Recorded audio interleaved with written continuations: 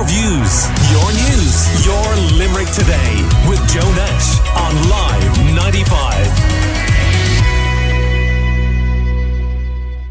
Now it is indeed time for our chat, and delighted to welcome to the studio Richard Gavin of Brown's Brasserie in Brown Thomas in Limerick, and the Spit Jack as well, Anna Gibson Steele, who you'll know from the Holistic Centre of Excellence, regular contributor here on the show. And we also have on our WhatsApp line Michael Finucane, former Limerick TD, and you're all very welcome.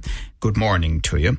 So let's start with this Citizens' Assembly on drugs. And the Taoiseach is saying that he will give careful consideration to reforming the state's drug laws, to any recommendations to reform these laws, and to some degree it's kind of been handed over to the politicians, a view that decriminalisation may well be the way to go with certain categories of drugs. And what do you make of that, Anna?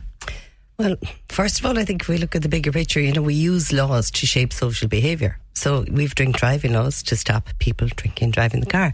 So while I don't agree, there's no business putting addicts into prison. Clearly that doesn't work. Common sense would tell us that doesn't work.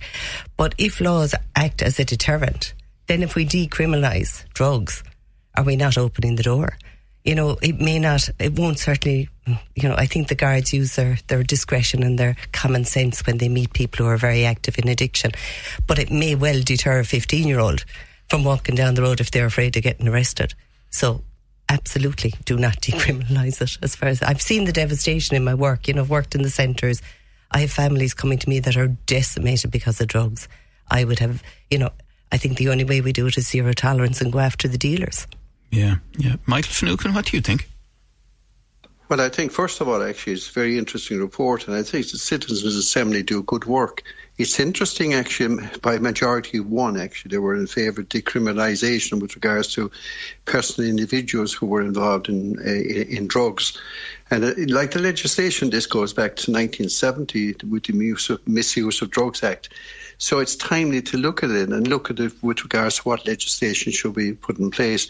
Now, I recognise the concerns expressed earlier on, but I do think that the whole situation is timely, and there is a problem out there. And as you know yourself, you read in the paper from time to time where a person has been caught by the Gardaí with cannabis, and they say it was for their own personal use. It possibly was. And in a case like that, I think the whole issue has to be looked at. And I would welcome legislation. And I know there is concern with regards to maybe a change in the present strategy and approach on the basis it may open up the whole situation. But I do believe it's timely to have a look at the whole situation. And I think the Citizens' Assembly have to be complimented. And as you know, they were under the chairman was Paul Reid, ex-HSE chief executive. So I'd be interested to see what legislation comes out as a result of it. Yeah. The thing is, Richard, there is a difference, and some people might think it's subtle, between decriminalisation and legalisation. Decriminalisation is more about not putting people through necessarily the court system and ending up perhaps with criminal records and in jail. The only thing is that when you are dealing with illegal drugs, as we are often told by the Gardaí and others, you are dealing with a chain that goes all the way back to some very nasty people. Yeah, of course. I agree with Anna. I think, it has to be zero tolerance to the supply chain and anybody who's supplying. In terms of decriminalising, if you're looking at individuals who are using drugs for, I suppose, recreational use versus somebody who's suffering from addiction, we know that decriminalising isn't going to... Our criminalising people with addiction isn't an effective strategy, but then it has to become a health-led strategy. And the question is, are we able to support a health-led strategy in this country at the moment when we're looking at where the country is in terms of its healthcare that it can provide? So we need to have a deterrent from people who are taking up drugs recreationally. So I don't know if now is the right time to be looking at a change until we can have a stronger strategy in place.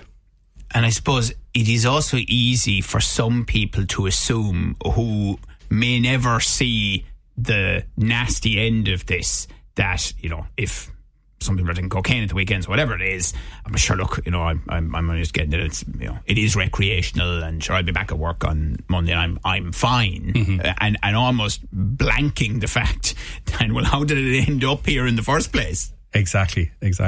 Yeah. And the health-led strategy point is a good one, isn't it, as well? Yeah, I mean, look, it's a massive problem. The heartache that's caused. I mean, I would argue that drugs are causing way more heartache and decimation in our communities than drink driving ever did. Not that I'm in favour of that, obviously. And we have a huge strategy around that. You know, there is nowhere for the addicts to go. The centres are absolutely full to capacity, and nobody who ever takes cocaine or whatever it is for the first time thinks that they will end up on the streets and destroying family life. You know, I've got very good friends whose children, you know, some have died, some are on the streets. It's absolutely heartbreaking. You know, if I'm going to smoke as a set strategy, right, if I'm going to smoke, I'm only harming myself or whoever might be near it. Drugs ruin.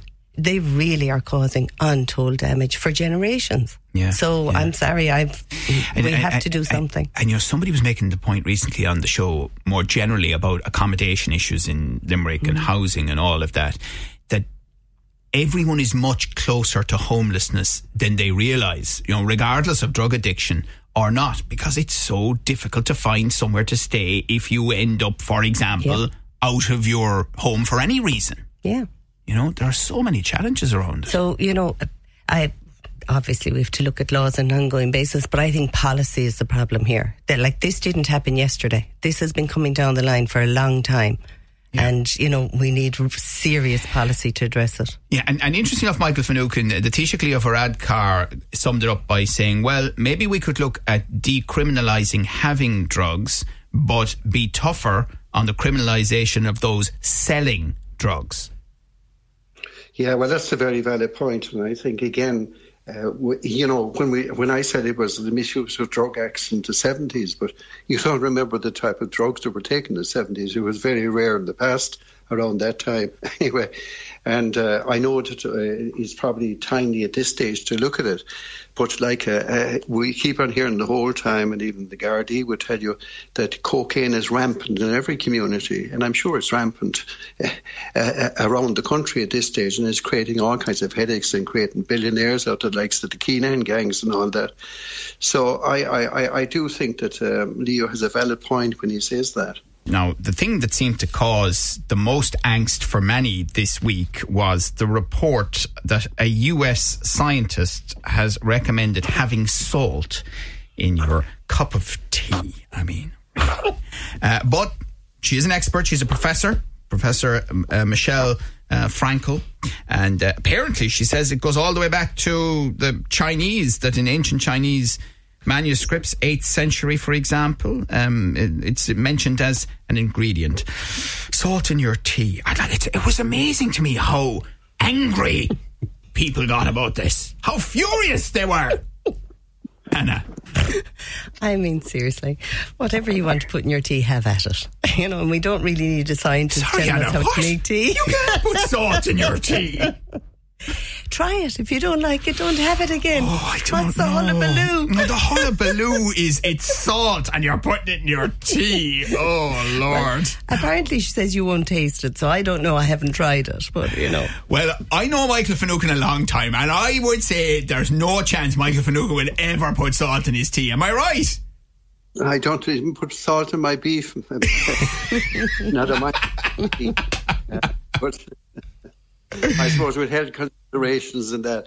And no, but I think in fairness, actually, the lady who did this article, she said actually it goes back to Chinese times. But on top of that, she was saying that actually that if you put the salt into the tea, obviously it takes the bitterness out of the tea, and that's the point she was making. So obviously he wasn't using sugar as such, but like it led a bit of a storm in the UK and reminded them of the famous Boston Tea Party, which happened back in 1773, where, if you remember, the 300 chests full of tea were thrown into the harbour, protest over British taxes. It was, so, that's right. A protest over British policy in another country. I find it very hard to believe that. No, Michael. Right. That was a fact.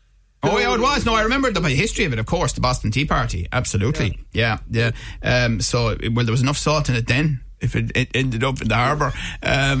What about you, Richard? She gave some other good recommendation, though. She said we should be using loose leaves instead of tea bags, and in other words, we'd have a cup of tea as a result of it. I don't know how true that is, but that's another point.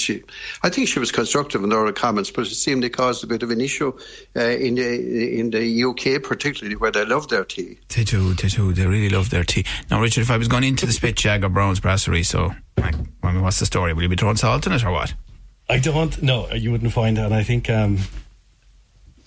if you asked a Chinese person 800 years ago that we'd be putting milk in our tea, I think they'd be equally as shocked. But I don't think outside of places like Ireland and UK, people understand our tea culture. It's very unique. There's only a couple of real tea blends that we go with, and the addition of sugar and milk makes it its own very unique thing. So maybe we should get that as a kind of a protective beverage product like they do in France and other places. Well, we know a Sri Lankan family who are living in Limerick, and they very kindly gave me tea. They went home to visit and brought back Sri Lankan tea, and it was gorgeous. And I was saying to them, jeepers, the Sri Lankan tea it's fabulous. And they said a very interesting thing.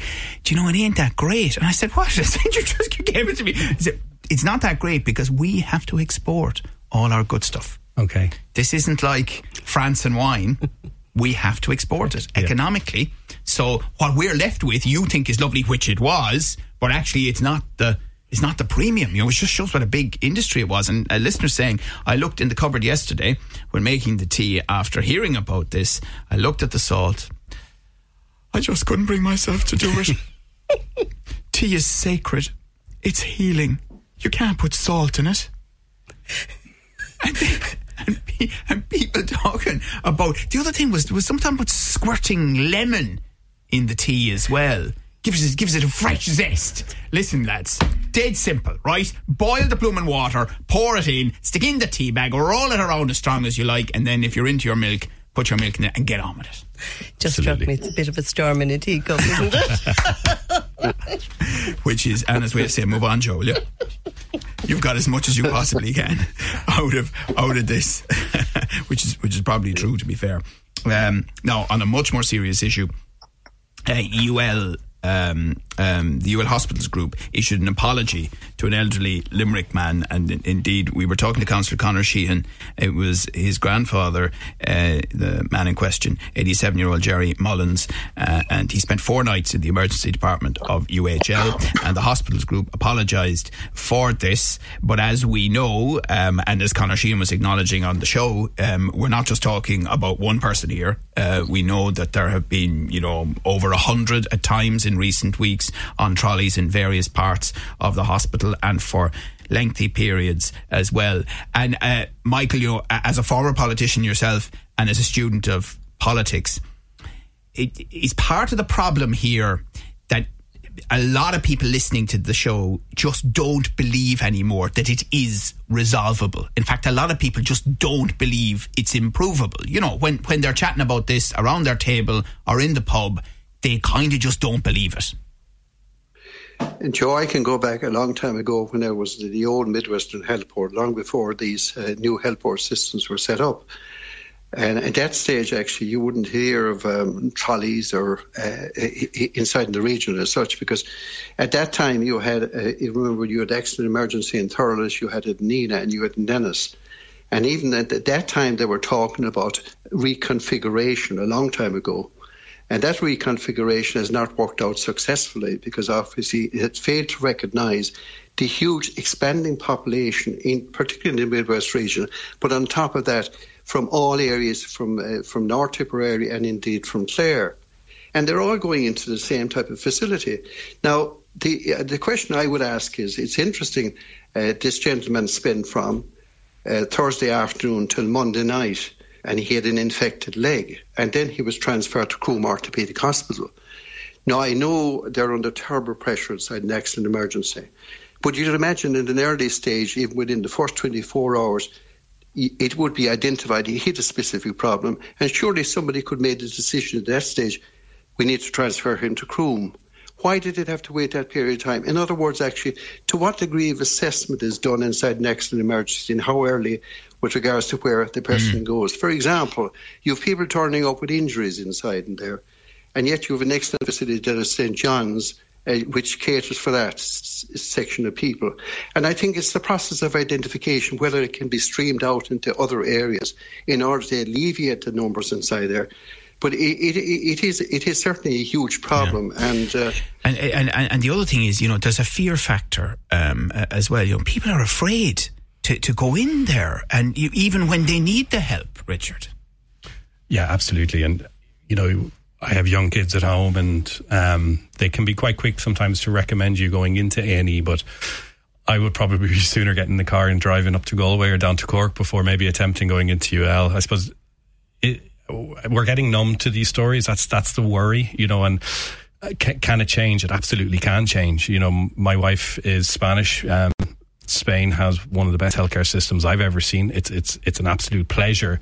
And any time we have anything ongoing with the kids, we jump on a plane, we go to Spain, we get it resolved, and we come back. I do the same with I had an ongoing back injury. I couldn't get seen here. I couldn't, even with health insurance. So jump on a plane, go over there, get it done.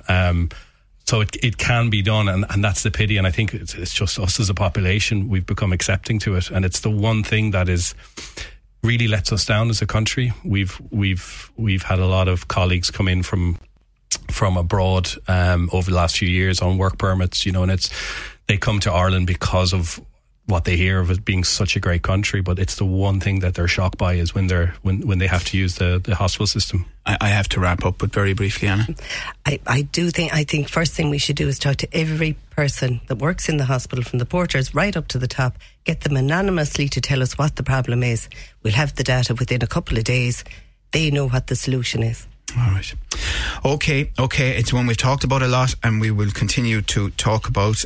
We thank you very much for joining us this morning. Michael Finucane on the line, and Anna Gibson-Steele and Richard Gavin with me in the studio.